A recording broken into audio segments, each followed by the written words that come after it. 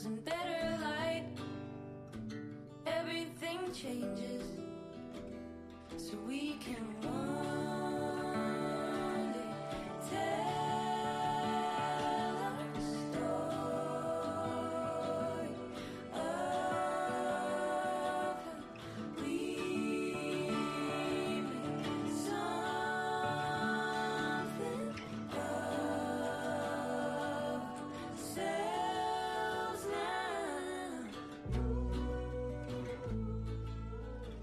Hi, I'm Alice Lai, And I'm Molly Curran. and welcome to the Halloween episode of Story Guts. Ooh. Where the... Oh, oh, right. Wait. Where we explore what the scares we love. Love about us? Wait, the scary stories we tell about us. About scary us. About scary us. Well, it's a good thing it's a once a year kind of thing, I guess. We'll have 12 months to try to workshop that. Yeah, so, I mean, and as appropriate for the Halloween episode, we thought that we would just talk about just scares in general. Yeah. I mean, you could, in fairness, say we've done a vampire episode, we've done a werewolf episode, we've done a haunted house episode. Yeah. So all of those are, like, spook adjacent, Mhm. but this is just straight up. We're like, getting into the chewy spook core. Exactly. Like we're looking at the ingredients in. But I think what is interesting, and I'm just going to jump right into it, is that a lot of the scary movies that I've seen that sort of stay with me don't really have. I think ghosts maybe, but like vampires and werewolves, I don't really think of. Like I think of, or zombies even. I liked It Follows a lot, which we'll go into a little bit more. I really like The Curse, or Noroi, Noroi, which I haven't shown Molly because I feel like it'd really freak her out. Mm-hmm. It's another one of my favorites, and both of them are definitely more about, I guess, like, It Follows is about, is more like a demon, I guess, figure. Yeah. And Noroi is more about, like, ghosts and satanic rituals, but really utilizes kind of unsettling imagery in a really effective way. So something I wanted to kind of, what we're trying to talk about during this episode is kind of it's a niche for scary movies. Like, it's a movie that's designed to provoke unpleasant feelings, but we don't have, like, here's a movie that'll make you real angry. Like, we don't. That might exist, I don't know. Well, but yeah, it's not the same kind of genre. I mean, and I really don't get it. I am not a horror movie person. I don't really particularly enjoy watching them. I don't like being scared. I don't like roller coasters. Like, I that feeling of adrenaline, like, pouring into your body, like, that's horrible. I don't know why people voluntarily like experience that. The thrills. You're not a fan of the thrills or the chills. Exactly. And I mean, like, the thing that's funny about me is, like, well, maybe this is obvious, but, like, my favorite horror movies are ones that aren't really all that scary. So, like, we watched Get Out yesterday, and, like, I thought it was really, really good, really excellent, but it wasn't, like, I mean, it was scary, but not in the, more in the humanity way, and less in the, like, evil ghost is going to rip your face off kind of way. More of, like, the bottom dropping out. You're like, oh, God, get out of there. Yeah. And, like, I also liked It Follows, but I didn't find It Follows particularly scary. The Babadook, I did find scary when we watched it, but not the most scary of all things I've ever. Sure. You know, so. The Ring. Yeah. Which you did not enjoy. I did not enjoy The Ring. I can tell you all about my Ring experience later if we're talking about... traumatizing, scary stories. Yeah, talking about, like, horror and that getting that full-on horror experience in the theater and everything.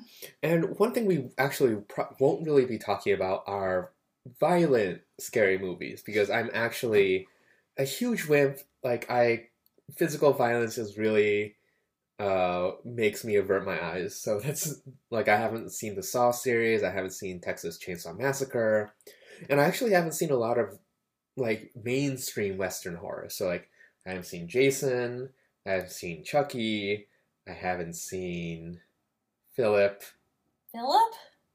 Friday, Friday the 13th? Friday 13th, Freddy Freddy Krueger, Krueger. Nightmare on Elm Street. I Yeah. saw one of them. Um, See, and the ones I want you to see are kind of in that genre, but I want you to see Scream. Because Interesting. it is a slasher movie, but it's a like self-aware slasher. slasher movie. Right, yeah, and I think I should see Scream because it's the progenitor of the Western horror in many ways, right? I wouldn't say it's the progenitor. I'd Like say a- it's in conversation with it's the progenitor of the sort of the modern sort of like funny, like humorous Mhm. horror, or like Cabin in the Woods would Mhm. probably not exist without Scream. Right. Scream is the thing where every person in the movie knows they're in a horror movie, basically, and is saying, follow the rules. The people who have sex are going to die first. The people who wander off alone are going to die. Like, Mhm. and trying to sort of stick to these rules, these cinematic rules, in their own horror world that they happen to Right. end up living in. Yeah. I don't know, I think that's really funny because that is like very much the setup for Cabin in the Woods, which I think you might enjoy. I mean, I don't think it's particularly scary. Yeah, I probably would like it. I mean, if you could get over the fact it's made by Joss Whedon, but I mean, I've seen many things made by Joss Whedon that I enjoy. yeah, My fair enough. personal distaste for Joss Whedon has not stopped me from Okay, fair. enjoying some of his things. Yeah. And I like mean, Buffy was Buffy, Dollhouse, yeah, Firefly. I don't know about Firefly. yeah. Firefly hasn't held up as well for me, but See, I've never really got it. It was fun when I watched it, but I'm not like slathering for a remake. Slobbering. whatever. No, I'm the same. But anyway, that's aside the point. Please don't send us angry emails about how Firefly is amazing. It's okay. It's we, fine. We know everyone knows It's that. good. Thinks I that. mean, we don't need to rehash like how good Firefly is. Like, is it a 0.8 or 0.9 out of 1? Whatever. Weird scale, but okay. But sort of going back to what I said at the beginning, why we watch horror, like as a person who seeks out psychological horror, I have to think it's a way of experiencing extreme emotions in a very controlled environment, like roller coasters or like one of those things where they drop you, Those things are evil.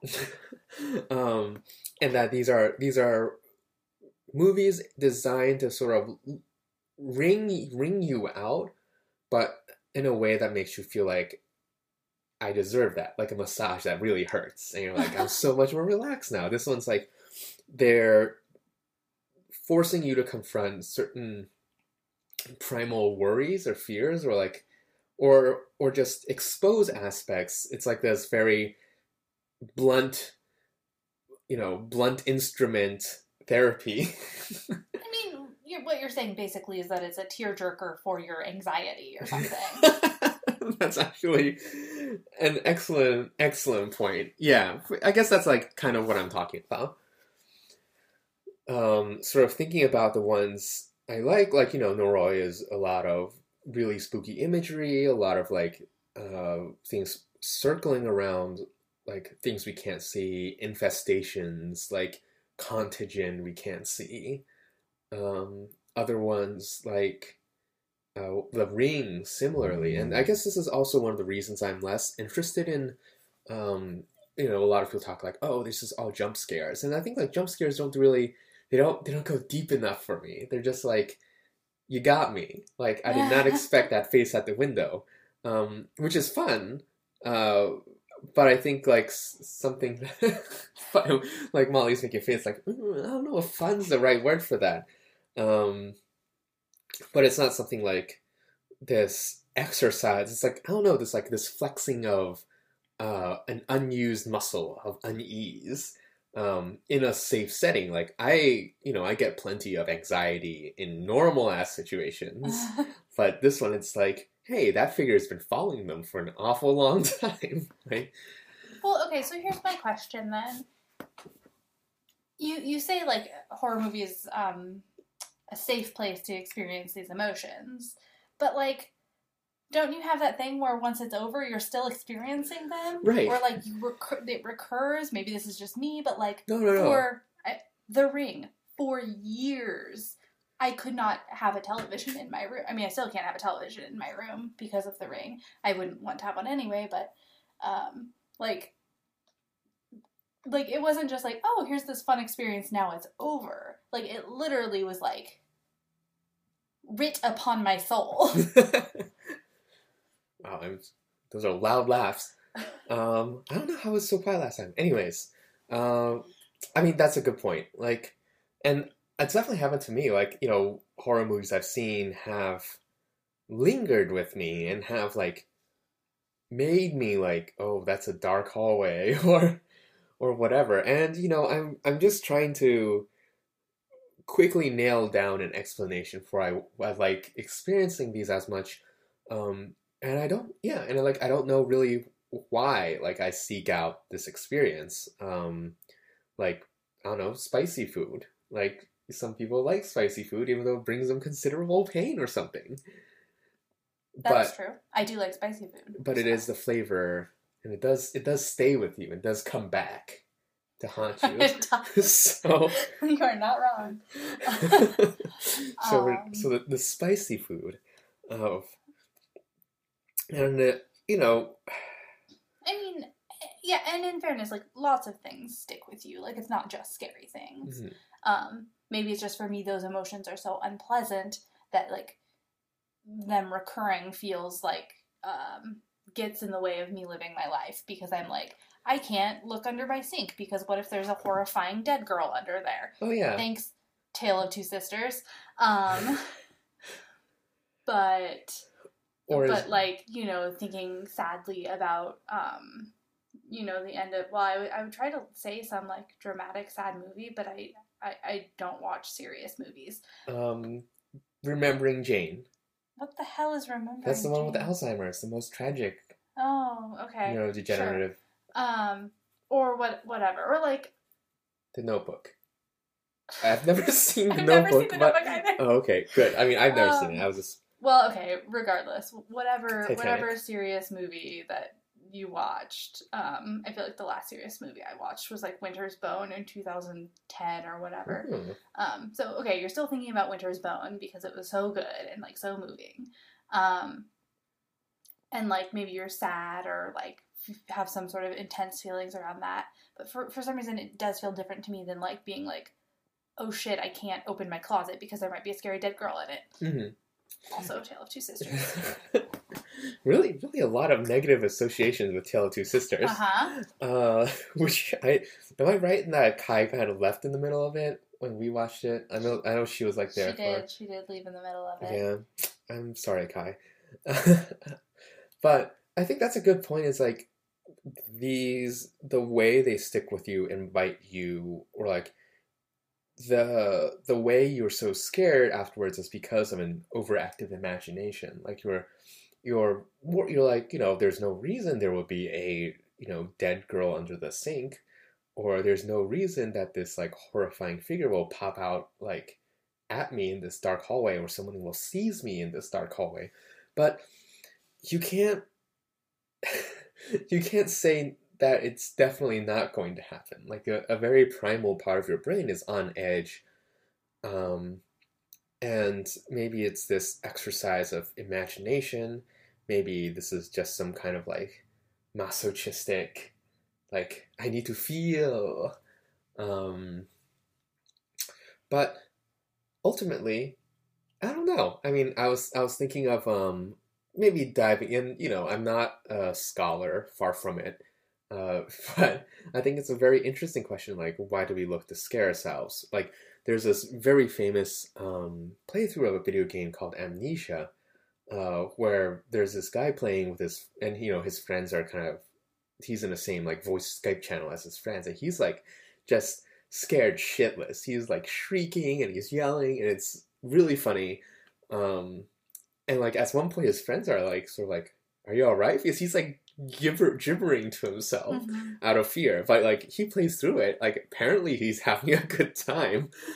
And I think people would just sort of if you can't dig more than like 2 Ys deep. Like why do you play video games? Like these scary movies or what play these Mhm. scary video games. Like, oh yeah, like I like feeling scared. It's like, why do you like feeling scared? And it's like I don't know, like it makes me feel alive. I think part of it, like when I have enjoyed watching horror movies, or like I used to go to those like spooky haunted houses, with my friends Oh, in man. high school, or like corn mazes where they'd chase you with Oh my god. chainsaws. I've never done that. That Okay, sounds well, horrifying. the Midwest, things happen there. That sounds... So the thing that was enjoyable about that was when you get this like surge of like fear, what happens when it passes and you realize that it's all just fake Mm, is you laugh. Like there's so much relief mhm. that like the only reaction is like laughter, and there's something like joyous about that, I guess. Uh-huh. I don't so much feel that anymore, but like I do remember that. Like when I do want to, I have a rule. I watch one horror movie a year. It's gonna be broken this year, I think. We watch Get Out. All right. Okay, I do want to see it, so we'll watch it when it comes out All for right. rental. Okay. Okay. I guess. Anyway, so what was I saying? Oh, so because there is something about that I do find a little bit enjoyable, but I think it really has to walk a fine line for me, because if it's like I have to have that like, okay, then I can laugh because it's not Right, real, you- and if you- any part of me is still like, but what if it is? Then that means that I don't get to sleep ever again. So So you really need something you have plausible deniability. That you can sort of put the Yeah. lid back on. yeah, or that I can figure out the logic of the movie so that it doesn't Mhm. scare me in the same way. Like Shudder or Shudder. There's also a movie called The Others. I may have talked about it already because I really liked it. It has Nicole Kidman. It's like a very good film, and it's a horror movie. First time I saw it, it was so scary. But once you figure out the logic of the movie, to me it just stopped being scary. You still get your jump scares or whatever, but the overall like concept stopped being like haunting. If you'll Mhm. forgive the forgive the pun. yeah. Right? Like Ouija, you're like, well, if I don't give my psychically inclined daughter access to a Ouija board, I'm good. What is this? Oh, I watched, it was not a very good horror movie. It was Ouija The Origins. Oh, I do remember when that was coming out. Right. I saw it with Jane. And it was just not very good, and the reason we went to see it was because all the reviews were like, this is much better than the original Ouija movie. But the original Ouija movie had a single-digit Rotten Tomatoes score, so I feel like they could have also said that. They could have also mentioned the bar is extremely low. And so I kind of want, and then there's also movies like Crimson Peak, which kind of flirt with aesthetic, but aren't actually that scary. Yeah, that was another movie I enjoyed a lot, but it's not really scary, other than a couple like creepy moments. Mm-hmm.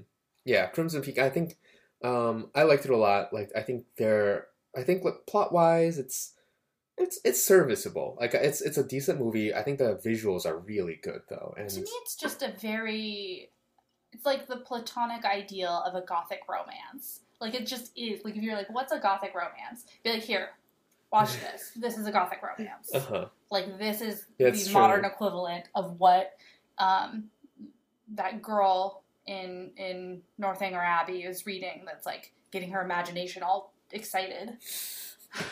Right. I love the red clay is really Yeah. really something too. And I wanted to sort of do some deep dives into some movies I particularly liked, and ones I've also seen with Molly, so that she has something to say. But We can talk about some that I haven't seen. sure, I mean as they come to me, but I mean definitely, It Follows has been considered one of like the great kind of recent horror masterpieces. It's really been at the top of just about every list for horror movies, and we watched this last year, I want to It say. was last year. And that was the horror movie of the Yeah. year for last year, which was a decent one. I thought this was such an interesting movie for. So if you don't know, the summary of It Follows is basically that there's a demon pursuing someone, and the only way to like get them off your tail is if you have sex with someone. At which point the demon starts pursuing that person. But if the demon catches up to that person and kills them, it will start pursuing you again. So it's basically like it's like a chain letter mixed with an STD mixed with a ghost. And I think the description doesn't really do it justice because it sounds very tawdry. Like it sounds like a very odd sex romp setup. But the actual movie deals with this kind of this horror really well. Like the demon is invisible, or it can take on the shape of anything. But it's like always approaching. Mm-hmm. I think the thing that stuck out to me about it was that it's always just walking. Like it's never running. It's like kind of just a slow walk toward you. But the thing is, it never stops walking, and it's always coming straight for you. So, like, however far you go, like, it could catch up. It might be in 4 years, but it never stops coming for you. It's always on its way to you. Just sort of like walking along. It's like, yeah, just pursuing. And I think that was just such a distillation of both the fear of being pursued, the idea like you can't run away, and also combined with like this conversation about sexuality, like the sexuality of the main character, and how I don't know. I mean, to be honest, I don't know what to make of the sort of sexual component of the movie. I've definitely heard people say that they find it really feminist in some way. I've heard people say that absolutely not. Like it's a even if it's sort of some kind of commentary on like having a demon pass like via sex is an incredibly sort of like stigmatizing way of talking about STIs. If that's what it's talking about, I don't think that's quite what it's talking about. But I don't know. I really don't know what to do with the element, the sort of sex element of the movie, which is a big part of it. Yeah, that's... So, I don't know. I mean, if you have thoughts, I'd be really interested. I think I don't have any very coherent thoughts. I think I sort of think about a lot of things sort of above that level, like this idea of like how do you safely pass it on? How do you like the idea of this curse that you have to inflict to keep yourself alive? And you're right. Like I don't really know what to make of the sex part. I mean, because that was a component of The Ring too, right? How do you pass it on, right? You have to show the video to someone else, and and that's how you live, and so they have to show the video to someone else, so on, so on. So like, what is the difference between that and it being sort of sexually transmitted? I mean, there is a difference. Oh, absolutely. And I think, I don't know, and I feel like it has to be inextricably linked to the form that the sort of curse takes, which is this like relentless pursuit. But I don't know how to put those two things together. Right, but I think they are linked. Like, do you want to say that it's, and apologies to the It Follows fans out there who are dying at us. Just like screaming at us. Like, bumbling this through. is what it obviously means. I'm an English major. I really should. I mean, I'm an English PhD student. I really should be able to like come up with a. I mean, the easiest way is like, this is the town talk, like rumors or something, that like the literal death we're talking about symbolically representing like the death of your reputation, like especially as the main character is a woman, and she's like, I gotta pass this on to someone else, but like, one, I don't want to have sex with just any random person, and then like doom them, but I also want to have sex with someone who's like aware of the consequences of this. And I think these are two interesting considerations when you look at the macro scale, like as a young woman who has sex early, or maybe even like not even often, maybe even just once, Mm-hmm. you can, the target of rumors, target of like, the dissolution of your friend and family support network for this trivial act, really.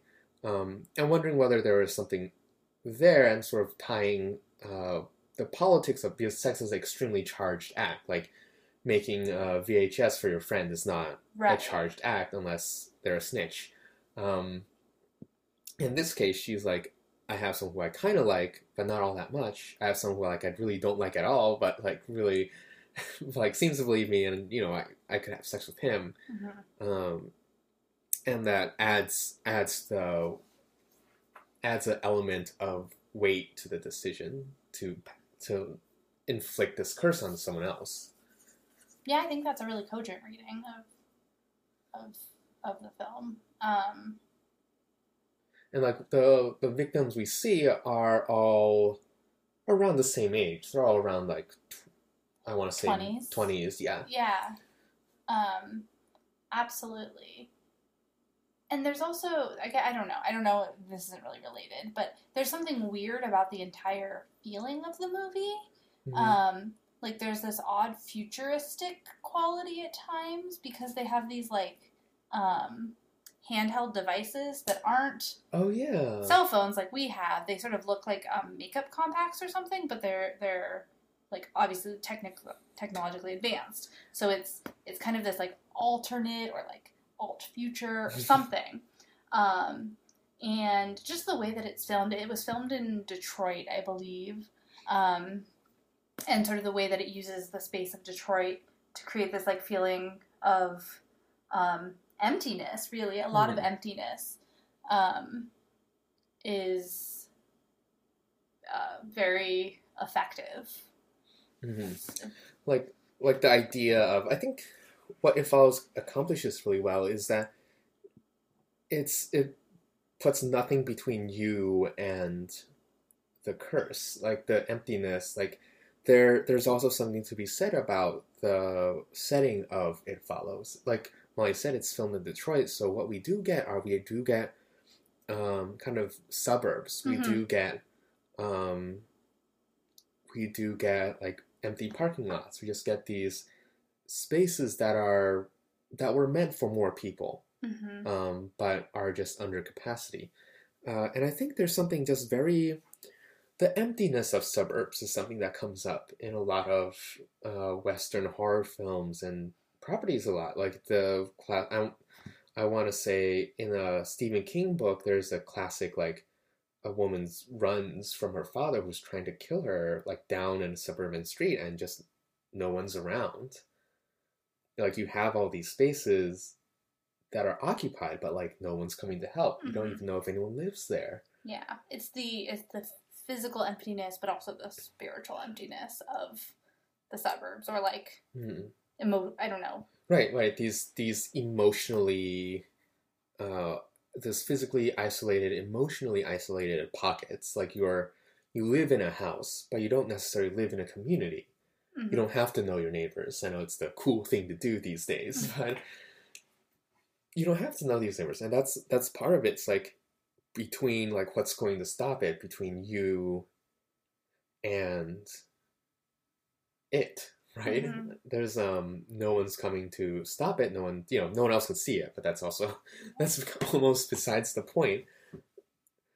And yeah, I think it's very effective for what it does, and I'm glad you brought up the makeup mirror thing again, because I completely forgot about that one of them's like treating it like an e-reader, and it takes like a few seconds for me to understand what I was looking at. It's just so, I think it's so striking the way it is about emptiness, the way about the visual, I think, of just a stranger in the distance, just walking purposefully towards you. And I think, and that's something that, you looking at physical spaces, like when you're walking down a street and someone's behind you and you walk a little faster and, at some point they just like, they turn a corner. Yeah. And you're like, I'm just being silly. But you're not wrong to be afraid. That's also the thing. Like, I like mean, there's stories of women. Yeah, sorry. well, yeah, I was just gonna. I used to work at a cafe as a baker, and I had to go in at 5 in the morning, and so I would walk to work from my apartment, which was like about 5-10 minutes away. At 4:50 or whatever, and the thing that scared me more than anything was if I saw another person. Like, the streets should have been empty, and Mhm. if I saw another person out on the streets with me, like walking, it was like so scary. Mhm. For no, I mean, not for no reason, but um, it I mean, it's but it was a very different kind of fear. Like, I think, I don't know, there's something I want to say about sort of American and maybe specifically more like Midwestern or like less urban um, fears around just like the wide open space, the emptiness Mhm. that is. I mean, in New York City, I know everybody goes down like empty alleyways and stuff, but there's kind of always like people, Mhm. and so that's a different kind of fear of like being overlooked as you are being attacked or whatever. Mhm. But there's this fear that I think has to do with how much space there is that's just empty and unused in the middle part of the country and sort of in less urban spaces, where it's like freaky to think about like being out there alone, or worse, being out there not alone. Right. So I think that's why we get the sort of iconic images of sort of the sort of creepy farmhouse, fields, Mhm. the empty suburban street, Mhm. just these. These spaces that, in one context, could have been full, but are not. Mhm. Right, like a suburb at dead at night, early in the morning. Um, yep. No, I mean, I think I like this idea. There's a certain feeling that like this is not how we're supposed to live. Like this is like we're trespassing. I think this is what I want to say is that in those spaces you feel like you're trespassing. You're in a space that doesn't belong to you, but that kind of begs the question like who does it belong to? Like it's the night like I watched The Langoliers at a very young impressionable age. And Molly, have you seen it? I've seen part of it. Okay. I didn't find it particularly scary, Anyways, but but I mean, it takes place in an airport, I believe. well, they're on an airplane and some of them fall asleep, and all the ones who fell asleep stay, and all the ones who so they wake up and everyone else is Gone. That's basically all I remember. Right. Yeah. I mean, so basically, the idea is that they flew through some kind of portal. They're stuck in the past. They're stuck in like the static frame of time. Like if you think of time as like advancing pane of windows, like they just got stuck in an earlier one. So part of that's like they have to figure out how to get out of there before the Langoliers, which are like eat up the past, do it. But like for a large portion of the movie, it's just them kind of wandering around this completely vacant, this dead Mhm. silent airport, which I found super duper scary. Probably because I mean I think I saw a Tumblr post at some point talking about like liminal spaces, about spaces we deeply associate with a particular time or day, like very deeply associated with some certain temporal element, such that when we see them in outside of the element, we feel displaced. We feel like it's not right. Yeah. Like an abandoned shopping mall is such a classic example. I mean, the airport's a great example. The second scariest thing that, like a situation I've been in, that's like a horror movie, was when I stayed overnight in an airport, and I couldn't check in, so I was just sort of on the outer part of the airport where like anybody can come into, and I was sitting pretty much alone in sort of a dark corner, and just hearing every now and then somebody walk by, Mhm. and like that was terrifying. For exactly what you're saying, like that's not, I've been to airports so many times and they're bustling and there's people and there's light and there's things happening, and so for everything to be closed, everyone to be gone except me and someone out there, like Mhm. that was really spooky. Yeah, and I think in a way, yeah, and we've drifted off the topic of It Follows, but it's Well, certainly we talked about it for quite a while. yeah. I mean, I was gonna say like it certainly taps into a lot of things we've been talking about. Mm-hmm. And for any people out there with things to go, like ideas to explore, this is a rich one. Mm-hmm. Just lots of nothing. And I think it's interesting also thinking about how comforting it can be to like be in a car, like someone else is driving, you're in a car, and you're just like watching the streets go by at night. But that's also, the situation is different. Like you have someone else with you, and you're in a car. Like there's a lot of studies on how people see cars as extensions of themselves, as like this warm cocoon to keep you from dangers.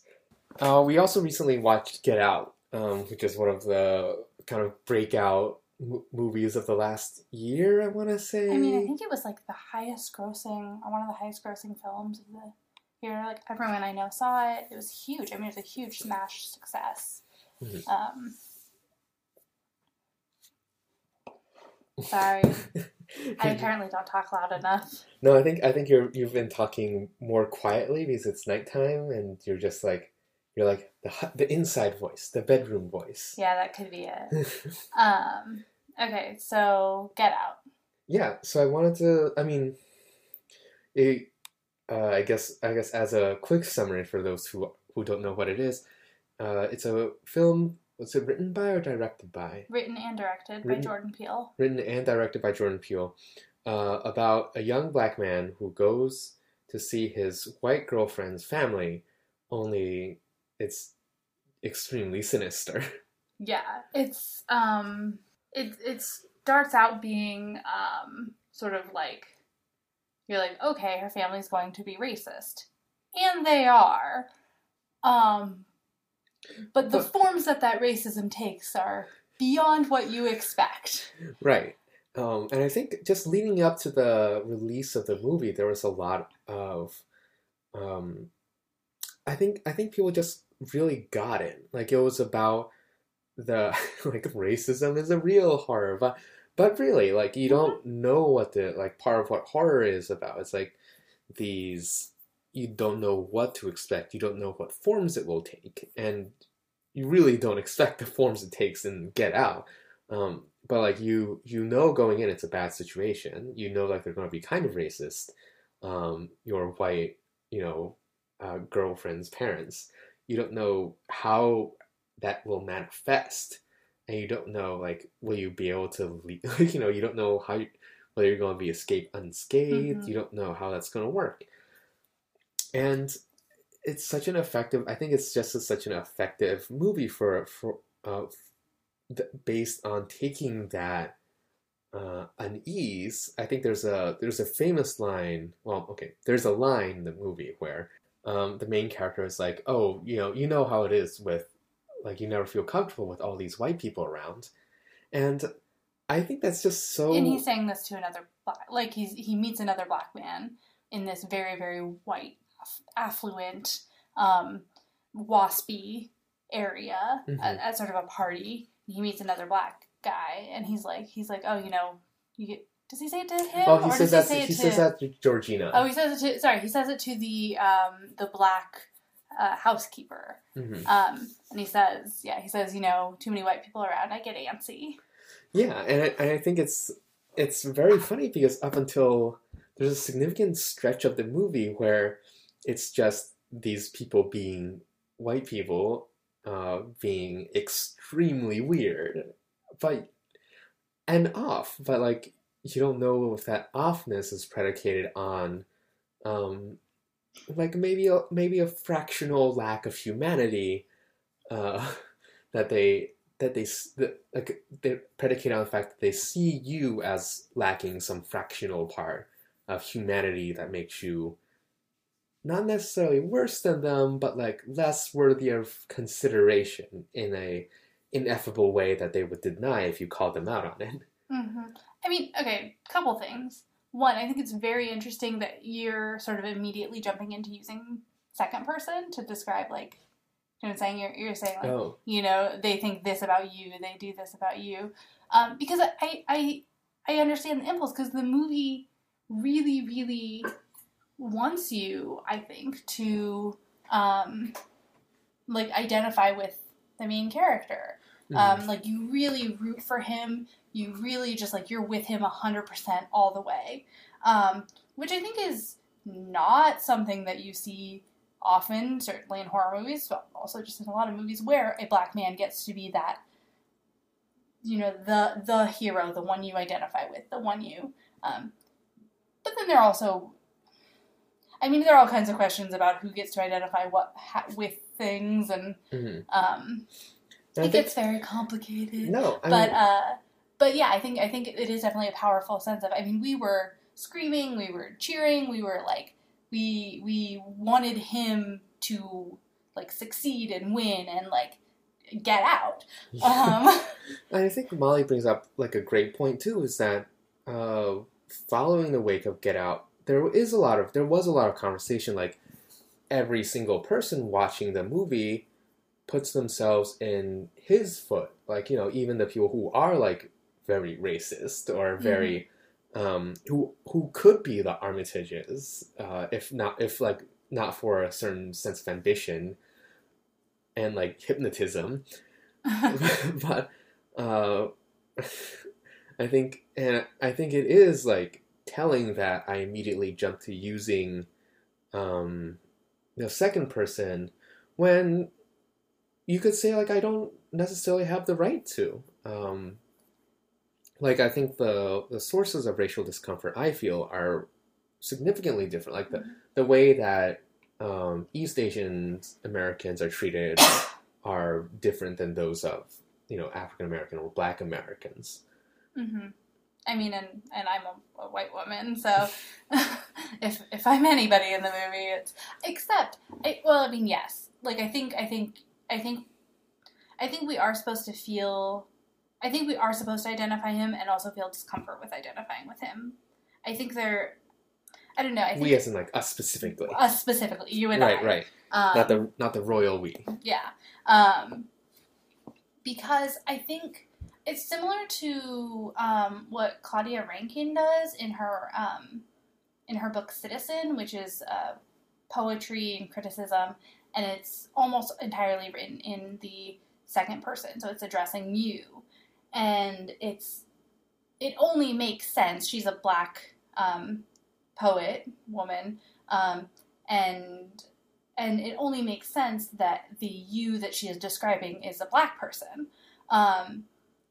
So it in a way maybe is intentionally, you know, trying to make white people or non-Black people reading it feel a little bit uncomfortable, like a little bit like marginalized, right. The way that Gloria Anzaldúa uses Spanish to like make people who don't speak Spanish like feel a little bit like, oh, this isn't necessarily for me, but at the same time it's a challenge to identify with the humanity and the narrative of a Black person and like really put your sort of like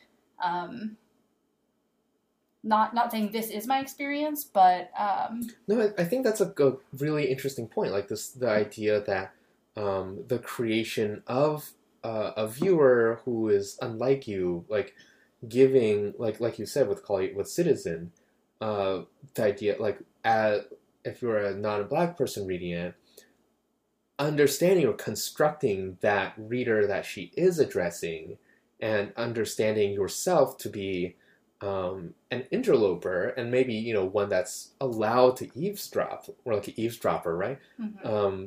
One that's allowed, that might have permission to be there, but fundamentally someone who is not just like who isn't what it's for, and like to construct both sides of like both the author and the reader in your mind.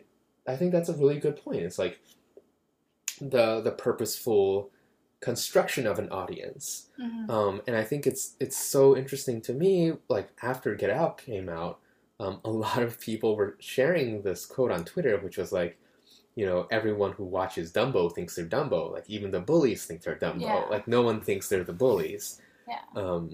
In that this specific act of, I'm not like, yeah, like this specific act of identification, like in some ways even weakens the point of Get Out, maybe in like a certain context, like the people feel that I'm completely forgetting his name, but that they're him, and they don't see themselves, because the Armitages are cartoonishly evil.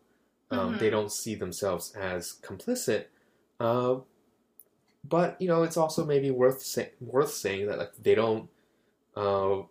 Jordan Peele changed the end, like famously kind of changed the ending from something originally much darker, because he felt like people kind of like got it in a sense, like people kind of would understand what a police, like a police siren, a police light means for him in the final scenes without having to follow through. So I'm avoiding like the more major spoilers, but I kind of feel like we have to talk about some of the more major spoilers. Okay, fine. So. Let's. Okay, this let's is do the it. spoilery territory, because I think, yeah, I think it's a really careful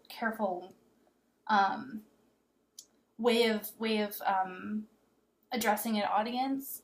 And I don't know who Jordan Peele sort of thought his audience would be. I don't know if he thought it would be primarily black, but it hasn't been. It's been a huge range of people. Like I said, it's a hugely popular movie. And I think in terms of identification, like I think even as that's encouraged by the structure of the film, to identify with and root for Chris is his name. Chris. At the same time, there's this very intense lesson within it about, white, what they call, the white love of blackness, right? So basically the big twist, one of the big twists in the movie, I'd say there are two major ones. The one of them is that the Armitages are not just hypnotizing sort of these black people that they kidnap into sort of becoming their servants or becoming their sex slaves or whatever, but they actually are doing some sort of like transplant, like some kind of brain transplant. Yeah, that puts like the consciousness of a white person, a wealthy white person who pays for it, basically, into the body of a black person.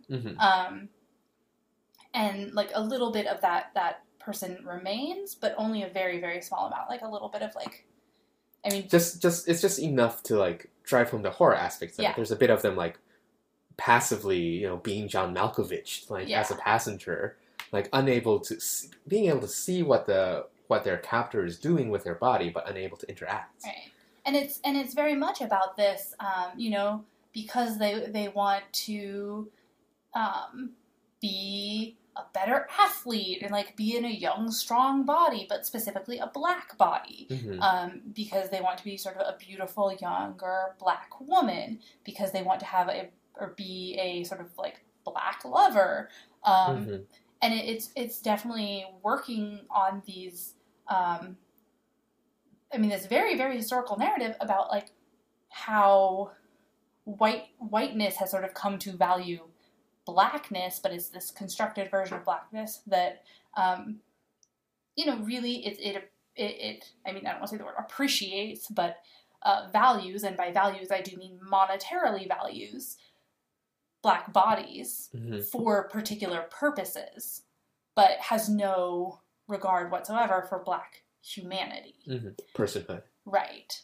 And I think even as the movie sort of encourages in identification in ways, I also think there's that lesson built in about, about the sort of like false white love of blackness, or whatever you want to call it, Right. over-identification. Right, That's right. a way understatement, but I mean, it's the conversation that we've been having about appropriation, racism, the way that the media strives to collect outputs of black labor without crediting the creators. Mhm. And this is something that's happened kind of over and over again. But the very easy thing that comes to mind is like Miley Cyrus came under fire for Mhm. that. I want to say Taylor Swift also did. Yeah, a little bit Taylor Swift Mhm. in her Shake It Off music video.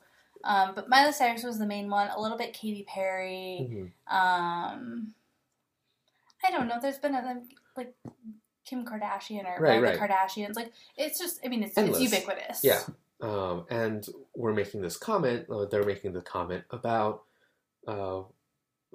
like one of the white guests is like, black is in. Yeah.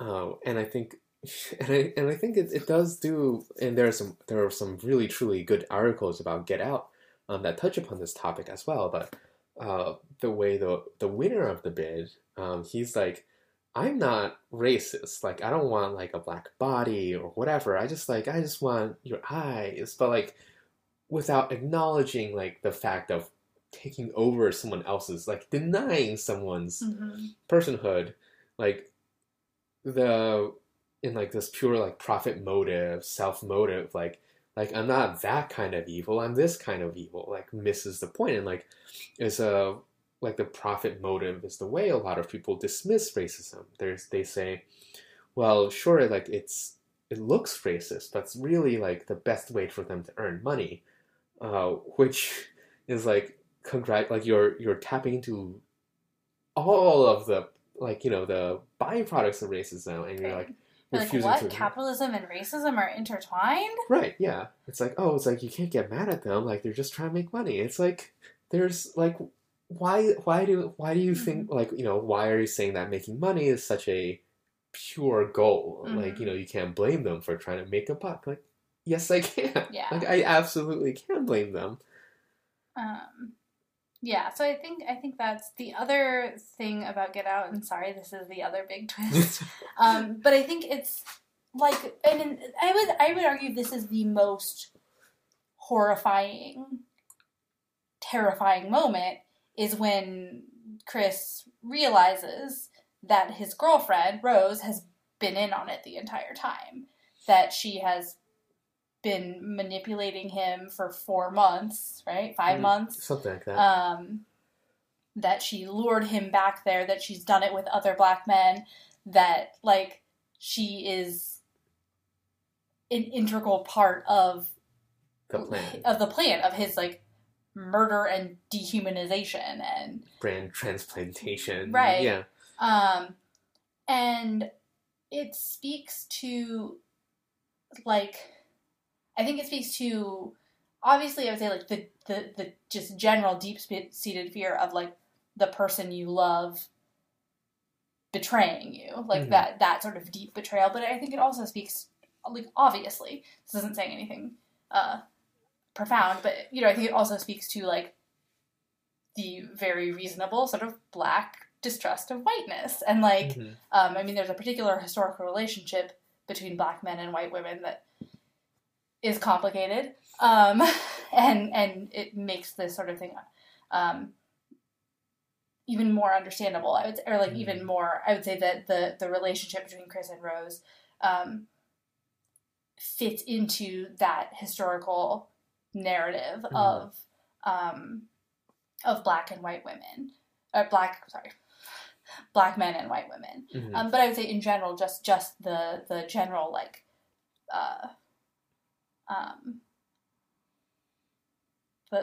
The fear of the sort of person you come to trust, or the person, if you let your guard down, saying you again, a black person like lets their guard down, or like let somebody in, and Rose repeatedly does all these things that like make it seem like she's she's not racist, she's she stands up for him against a police officer, and she like calls out her family for being awful, and she sort of does all the things you're supposed to do in order to be not racist, and yet she is the thing that, brought Chris there, and that ultimately is preventing him from leaving.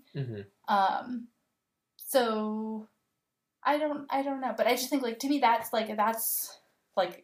is a horror thing, and that is a horror thing that is not, metaphorical, really. That is real. Like, very, very real. Yeah. And I think one of the criticisms I did hear about the movie was that Rose is a little bit too villainous. Like, she's too straightforward. Like, oh, it was all an act. I was all, like, trying to lure you here. And, like, sort of similar to the grander theory that, like, the Armitages were, like, it was, like, a specific branch of criticism saying they're too over the top. But, like, that means, like, people don't see, like, the Rose, like, they don't see the way that Rose is at fault for, like, doing, like, this performative wokeness without, like in a literal, like, performance without absorbing the lessons of it. But no, I mean, I think those are all great points. Yeah, I thought it was an excellent movie. And I never thought I would think Allison Williams was, like, particularly good in anything. She did not overwhelm me on Girls, but she was really good in this. Like, she gotta hand it to her. She did a good job. This is why you can't date actors. Like, how do you trust them? You can't trust them. Okay, we're hitting up against an hour, and we haven't even done our, usual segment. Is there anything else we want to touch on? No, I think that's it. I think I was just doing kind of a deeper dive into these two horror classics that I both recommend. I'm sorry if we spoiled Get Out, but we did put a warning. Definitely said spoiler. And, like, I think to talk about, like, what Get Out is doing. Yeah, fair. Like, I just don't know how you do it without talking about it like, is those very parts. difficult. This is not related. This is just, if you hadn't heard, I was reading a thing where Jordan Peele said that the Sunken Place, he said that it was the Middle Passage, which is the the slave trade, the Atlantic slave trade, the Middle Passage is what it's called. I see. Okay. The route from Africa to. Completely forgot. Yeah. But that makes sense. There was a lot of, like, water. Yeah. Visuals. Yeah. So just another layer to sort of think through. All right. So should we briefly say what we've been up to in the last couple days? I guess, yeah, it's only been a couple days since we recorded the last one. Well, that's fair. I mean, Molly has lent me the Argonauts and the red places. The red parts. The red parts for my trip back to Taiwan, which I look forward to reading a lot. If you remember, Molly recommended the red parts extremely highly in our last two podcasts ago, and I look forward to reading it. I also downloaded Stardew Valley in preparation for going back to Taiwan. And, for the plane trip. So I haven't done a lot of work, because it's been like 3 days, but, there's a lot of things I'm looking forward to ingesting. So I just downloaded the audiobook. So I have like 1 million Audible credits because I forgot I had an account and it just kept accumulating. I'm clearly not very good with my finances. But so I had a bunch of Audible credits, and they sent me an email being like, you need to use these because you can't just keep holding them. So I downloaded the audiobook of Ann Leckie's new book, Provenance. And I'm not super far in, maybe like 4 chapters, but I'm really, really enjoying it. She's fun. It's a really exciting premise, and it sort of takes place in the same world as the Imperial Ratch, the Ancillary Justice books, but the same general sort of universe, I guess, but very different characters and totally different part of space, I think. So that I downloaded a few other audiobooks that I have not started listening to, including Carrie Fisher's The Princess Diarist, which are her diaries from when she was on the set of Star Wars back in the 70s. And I started reading Go Down Moses by William Faulkner, and I'm not loving it so far, but who knows? I think that's about it. Yeah. Thanks for listening, everyone. Remember to contact us on Twitter at StoryGutsCast, no spaces, or storygutscast@gmail.com. We're always open for suggestions, comments, or questions, or whatever form of inquiry you want to throw our way. And if you leave us a review on iTunes, that'd be great. Subscribe. The other thing to note is that our next episode, so this is the Halloween October 30th episode, our next episode, which will be November 11th? 13th? 14th? Something like that, in 2 weeks. That one will probably go up late because Alice won't be back from Taiwan yet. She'll be back like that day, I think. So we'll probably get that episode up later in the week. Yeah. So just so you know. Right. Or we'll just put up, a candid 1 hour long recording of nothing. That's fair. I suppose, or I could find a guest, fill your slot. You're like, no, I liked her better than you. Sorry. Yeah. Can I borrow your microphone and laptop? I'm like, okay, sure, fine. Just take my name off the header. All right. Okay, so... Yeah, thanks for listening. Thanks for listening. I'm Molly Curran. And I'm Alice Sly. This has been Story Guts. And stay hungry. I'm a